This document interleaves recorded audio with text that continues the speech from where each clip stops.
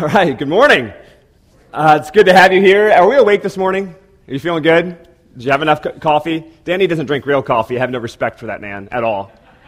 At all, just so you know. So, no, it's great to have you here. My name is Nathan Hinkle. I'm the campus pastor here at White Oaks Ross Township campus. And we are glad you chose to spend your morning with us. We are launching into a new series today. And we're going to be talking about the Holy Spirit, all right?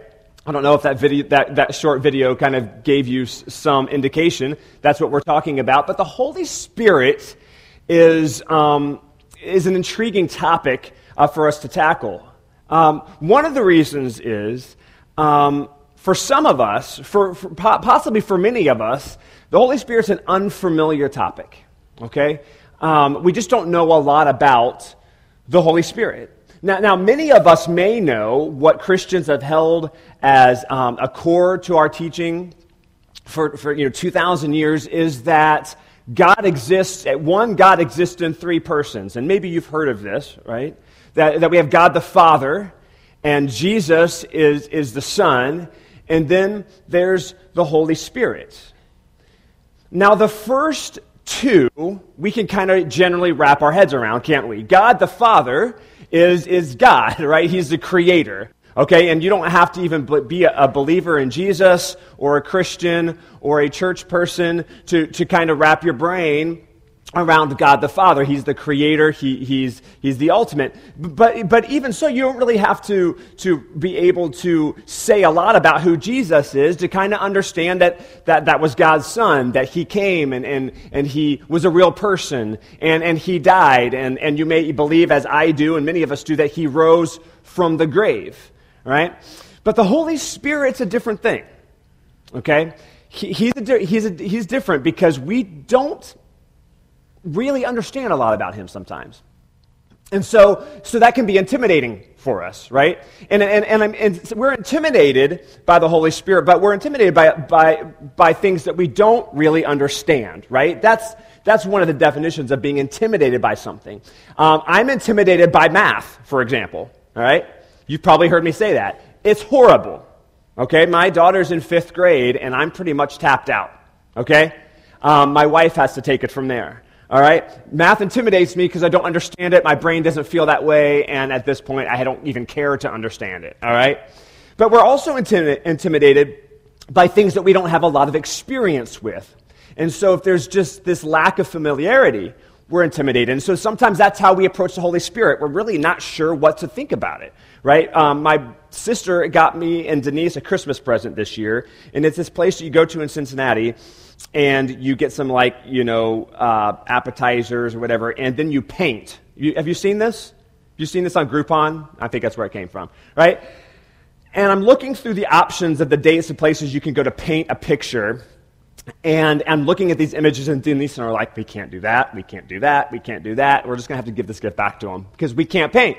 I'm intimidated by painting. I have no skill in it, all right, and I have no experience in it.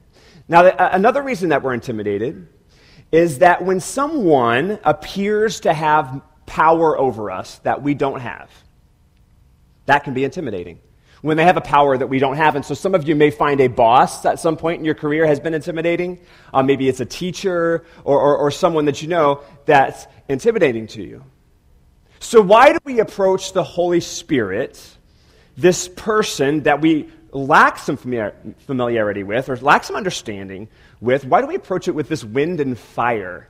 All right, why this title, Wind and Fire? Well, this is reminiscent of a long time in the past, into the Old Testament, into the Jewish scriptures of our Bible, right? Where the prophet Isaiah, who lived 900 years before Jesus was alive, he talked about God in this way. And listen to what Isaiah says in chapter 4, verse 5. He says, "Then the Lord will create over all Mount Zion and over those who assemble there a cloud of smoke by day and a glow of flaming fire by night. Over everything the glory will be a canopy." So see, this imagery of the Spirit of God kind of manifesting Himself in this smoke, in this mist, in this wind, in this fire, goes back as long as we know. But look what happens if you fast forward into the New Testament. Jesus, all right? Listen to what happens to Jesus' disciples just after Jesus' resurrection. And this is in Acts chapter 2, verse 1. Listen to this, okay? You're going to see this imagery. On the day of Pentecost, all of the believers were meeting together in one place. Suddenly, there was a sound from heaven like the roaring of a mighty windstorm, and it filled the house where they were sitting. Then what looked like flames of tongues of fire appeared and settled on each of them, and everyone present was filled with the Holy Spirit. In Hebrew, the word is ruach.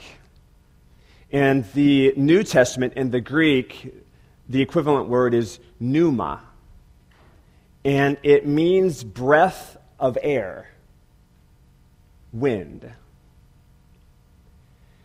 Now, for thousands of years of human history, cultures have deified or mystified elemental forces, whether it's water or wind or fire, that human culture has often believed that there is this mystical power there. And so, like the ancient Mayans of Central and South America, their god Huracan, right, was the god of wind, and that's where we get the word hurricane, right?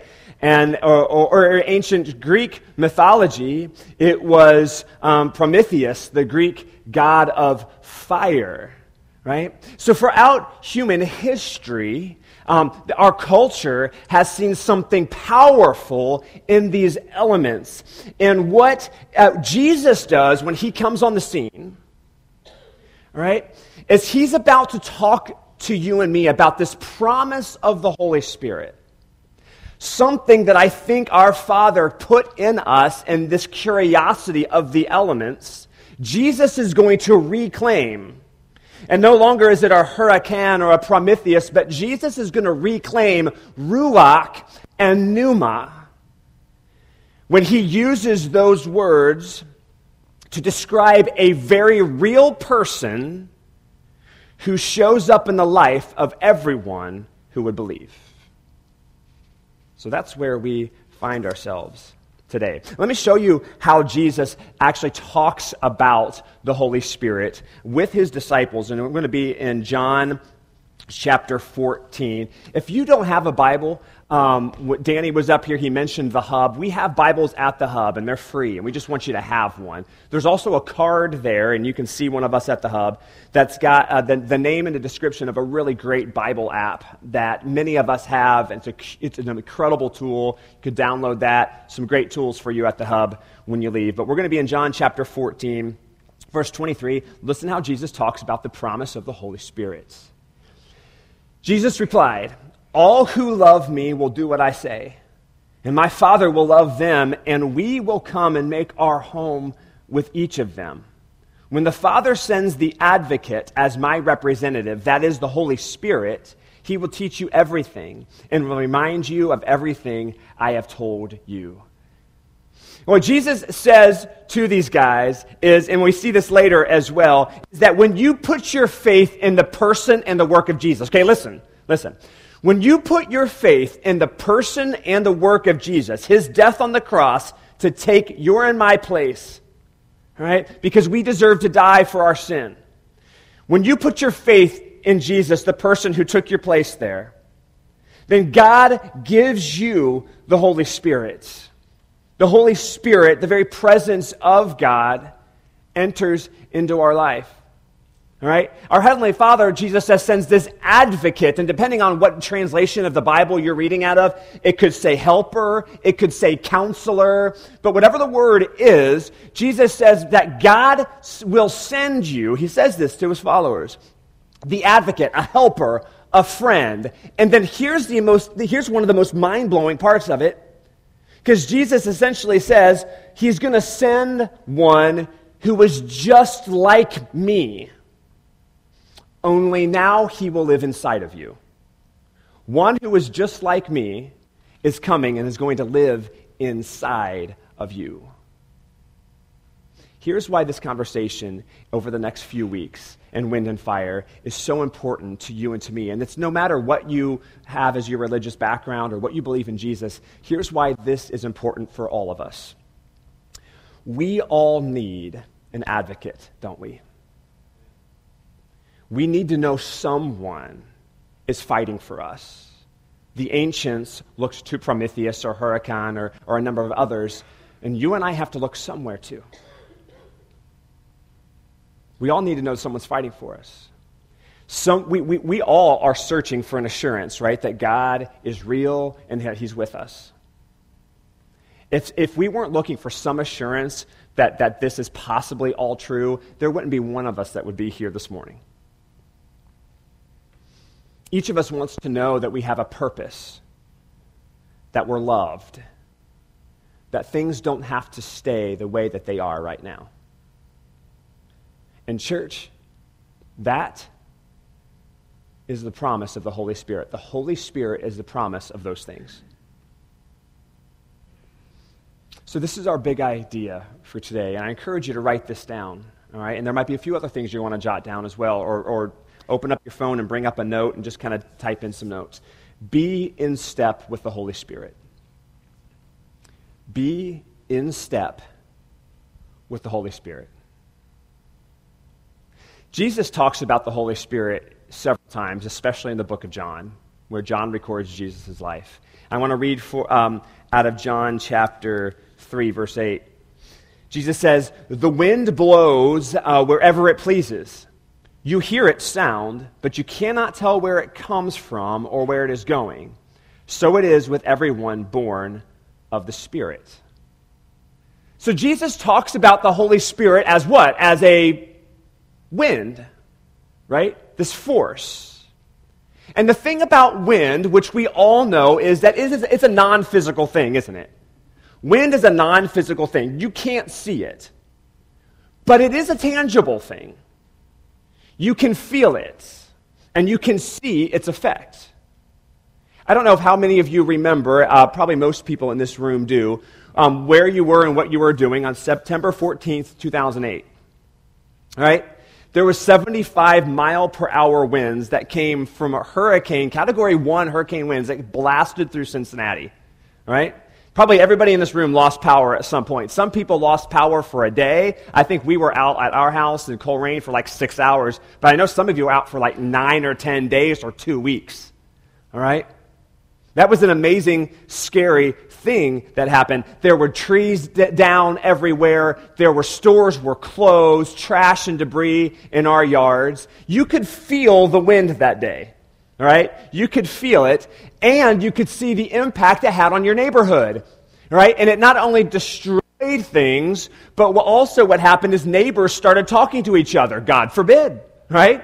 I hear stories of the neighborhood we live in now. And they talked about being out of power and people just kind of coming out onto their porches and dragging out their grills and grilling all of their meats and spending time hanging out together outside because it was better than staying inside in the dark and letting all of your stuff spoil in your freezer, right? So and on September 14th, 2008, you could see the impact of the wind and you could feel the effects that it had on your neighborhood and your neighbors. It was kind of a cool thing that happened in some neighborhoods and communities in that way. You couldn't see the wind, but the impact was obvious. So it is with the Holy Spirit. The impact in our lives, White Oak, in our individuals, and the impact on our church by the Holy Spirit, it should be so clear to other people that they may not see him,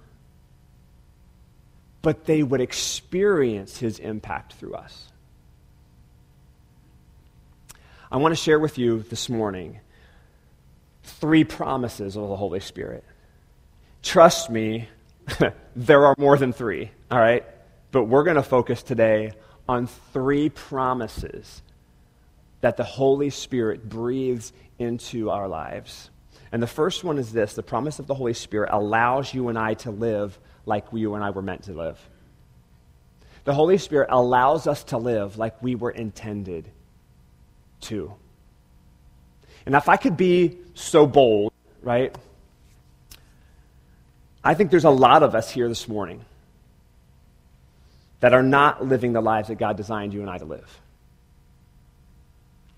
And what I mean is, see, there's this life that Jesus talks about in John chapter 10, where Jesus says that he has come to give us not just life, but life to its fullest, life to its most abundant form. And there's many of us here who aren't experiencing abundant life in Jesus. We're existing, we're breathing, but we have traded real life for a version that we think is good. Not full or abundant, but we've just kind of traded full or abundant for a life that we think is good, or a life that we think will get us to good. I wanted to see what Paul says, one of the first century's greatest church planters. He's writing to Christians in the province of Galatia, and he says this in Galatians chapter 5. Listen to what Paul says about the Holy Spirit. He says, "So I say, let the Holy Spirit guide your lives.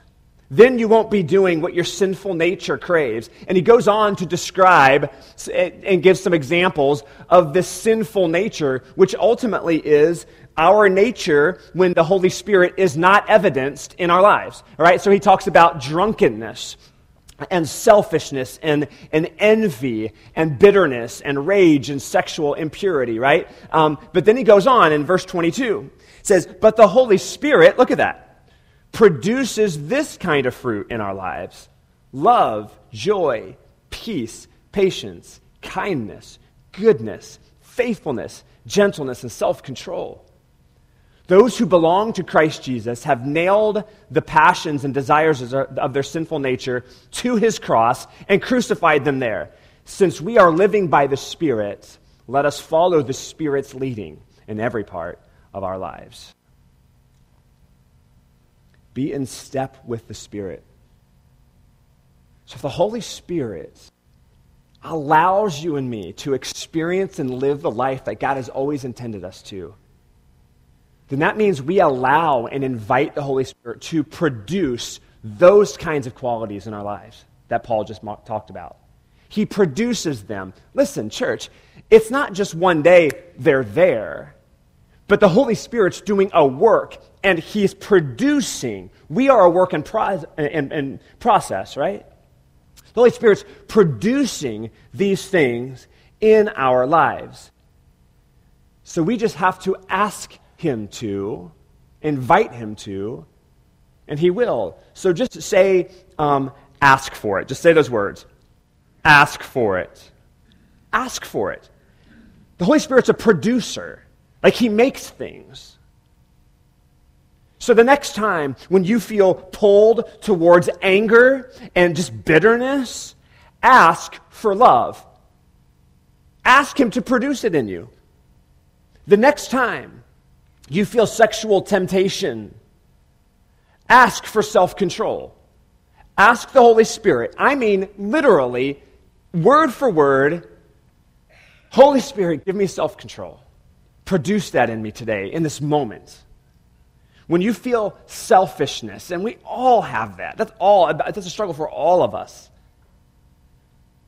Would you start your day by asking the Holy Spirit to produce in you kindness? Kindness towards others. When envy, man, when you're looking at what somebody else has or the life you think they have, you say, I wish that was mine. I wish I had that. Would you in those moments ask the Holy Spirit to give you joy? A joy that wells up inside of you that is not dependent upon your circumstances or the things you've accumulated. When you're hurting and you feel like that there's this pain that's just going to be there forever, can you ask the Holy Spirit, will you ask him to produce in you peace? Peace. That your Father loves you. You see, church, the Holy Spirit is in the business of production. He produces these things in us. and allows us to live the life that God wants us to live, a full, abundant, better life. Do you ever realize something sometimes when you are missing something? Have you ever been frantic? I know you have. You've torn your house or your bedroom apart frantically looking for something you think you've lost, right? It happens to all of us. Looking for it, and you finally find it in the place that it always should have been, right? As it happened to me the other day, I had to run out of the house, and sometimes my wife and I just share keys because of one vehicle's got the key fob thing. You know what I'm saying. It doesn't matter. Anyway, so I knew she had taken my car at some point the day before, so I'm looking for keys. I'm like, oh my gosh, where are they? They're not in the little key basket, and so then I have to take her purse and literally dump all of the contents onto the kitchen table, and I felt bad about it, and I'm just like shaking it out, and every key we own is there except for mine. And I finally yell up the stairs to her. I'm like, have you seen my keys? And she's like, no, you know. And I'm like, and just right when I'm getting ready to say, you were the last one, I'm like, oh, crud. Walked over there in my backpack, where I had put them the last time I had used them, right? And they were there, right? But you know, you get to that place where you're always frantically looking for something, and we find ourselves searching for God, for someone who is our advocate, someone who will fight for you, right? Someone who will remind you that you have value and you have meaning. And we're looking for that thing, some assurance, right? That we matter, that we have purpose, that we have freedom, right? And some of us try finding that in church. Some of us try finding that in a relationship with a boy or a girlfriend. Some of us try to find that in drugs or just success and recognition. Right? Something that will give us this change in our life. It's interesting we use that phrase, boy, that was a breath of fresh air. When something good finally is revealed, this pneuma, breath of life. And you and I will search frantically for it. And Paul says, the Spirit has given you this breath, this promised breath, new life. The Holy Spirit of God has given that to those of us who believe. Ask Him to do His work in you, church. And He will. Jesus promises us that we will see and feel the impact. Here's the next one. The promise of the Holy Spirit compels you and I to do what we are meant to do. All right? Now that's a different word, compels us. All right? Not just allows us, but compels us. That was my word. I chose that, but I chose it on for a reason. Compels us to do what we were meant to do. This is about the church. When I say what we are meant to do, I'm talking as a collective body. Over the last several weeks here at White Oak, we've been talking about how the church is made for more, right? That the church was made for more, that we were made for more than just attendance. That you and I, collectively, as a body of believers, were made for more than just attending our life group. We were made for more than just our Bible study at home by ourselves, secluded and safe, right? That we were made for more. And we were made for more because God has put it on us, His church, to share His love with the world, with our community, in every sphere of society, everywhere every teenager and adult in this room has any influence at all. God has showed you His love. He's giving you glimpses of it, if even for the first time today, so that you can know it and take it and share it with others. The Spirit compels the church, guys, listen. The Holy Spirit compels us to do what we were always meant to do. And we were meant to do two things. The Spirit compels you and me as a collective body of believers to bring glory and honor to God. And to draw others who will bring glory and honor to God. That's why we exist. That's what the Spirit compels you and I to do. Look in Acts chapter 1. These are Jesus' words just before he ascends into heaven. This is after his resurrection in verse 8. He says, "But you will receive power when the Holy Spirit comes upon you, and you will be my witnesses, telling people about me everywhere, in Jerusalem, throughout Judea and Samaria, and to the ends of the earth." See, the promise of the Holy Spirit, church, is the promise that he will equip you and I to do every good work he's asked us to do. The promise of the Holy Spirit is that you don't have to be afraid, that you won't know how, you won't know what to say, you don't know what to do. The Holy Spirit equips you and me to do the things that we were always meant to do. So I want you to say, "I am equipped." Say those words. I am equipped. You are. You are. If you have the Holy Spirit, if you're a believer in Jesus, you are equipped to do everything you were meant to do. The problem with many Jesus followers, and this is awful to say, but the problem with many of us who are followers of Jesus is that we've been equipped by the Holy Spirit. If you are a follower of Jesus, you have the Holy Spirit, you are equipped. Okay, there's no question. You are. But the problem is, we're still searching for our keys. You're still looking for that thing, that tool. We're still looking for that thing that we know is missing. We're not sure where it is. We're not sure where to find it. And church, many of you are followers of Jesus. You've given your life over to him. You've been baptized into his name. And there are many of us that are still searching. And it's there. And some of you have just even stopped looking.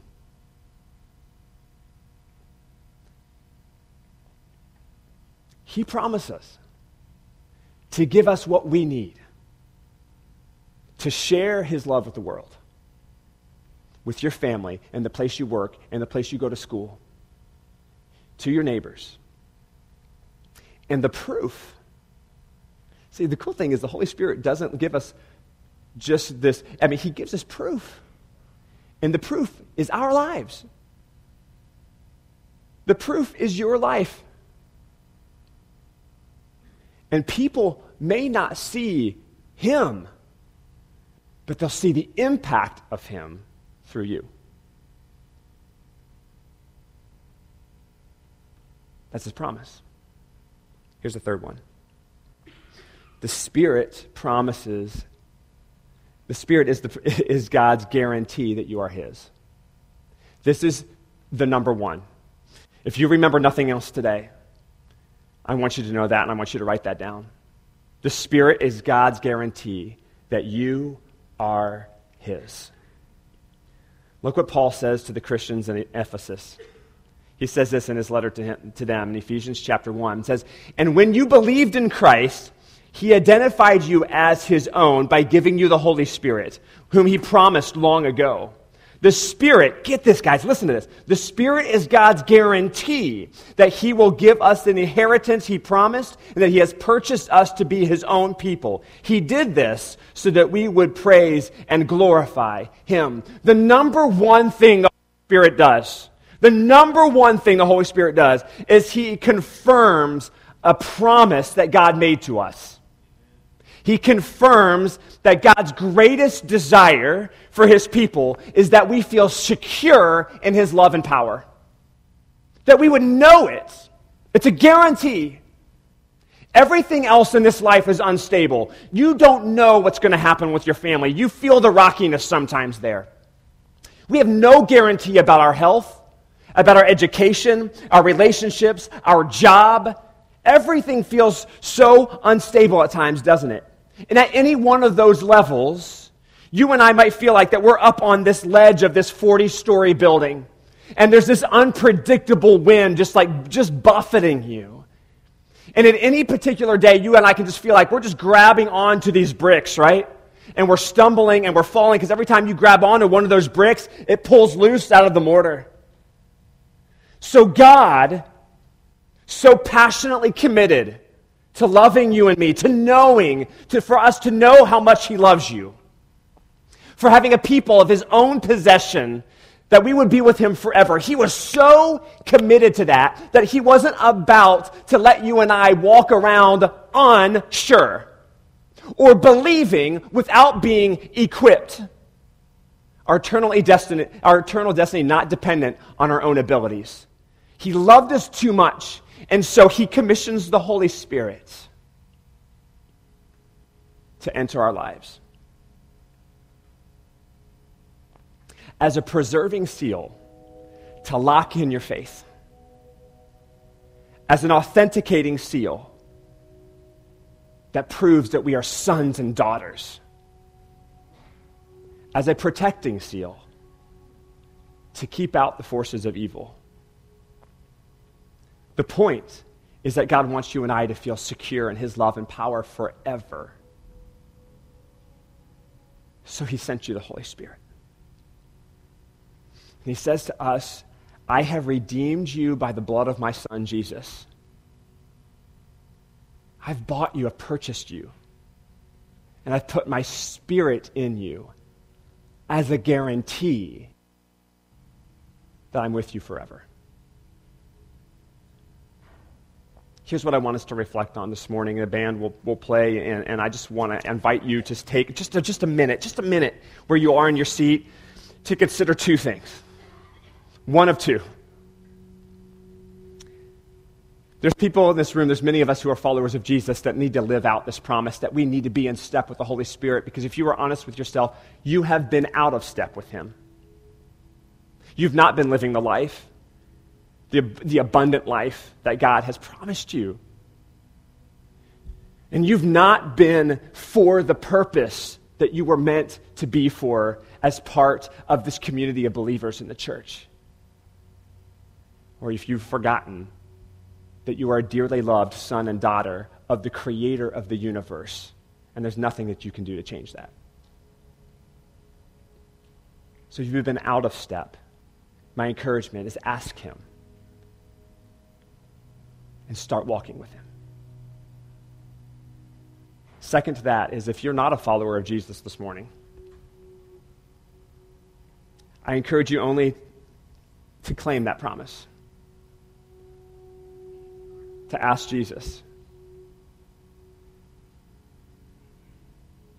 Write on your connection card, I want to know more about putting my faith in Jesus and the Holy Spirit, and we'll connect with you. I'll call you, and we'll chat about that. But that you would say, I want to claim that promise.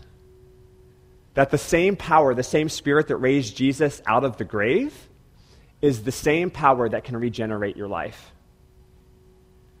Church, that's powerful.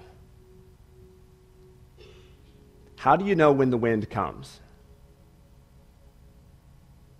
You can't see it, but you can't feel it. And you'll know. Pray with me, Father God. We invite your Holy Spirit into this place. Just fall on your people. You're so real. You are so tangible, Father. Help us.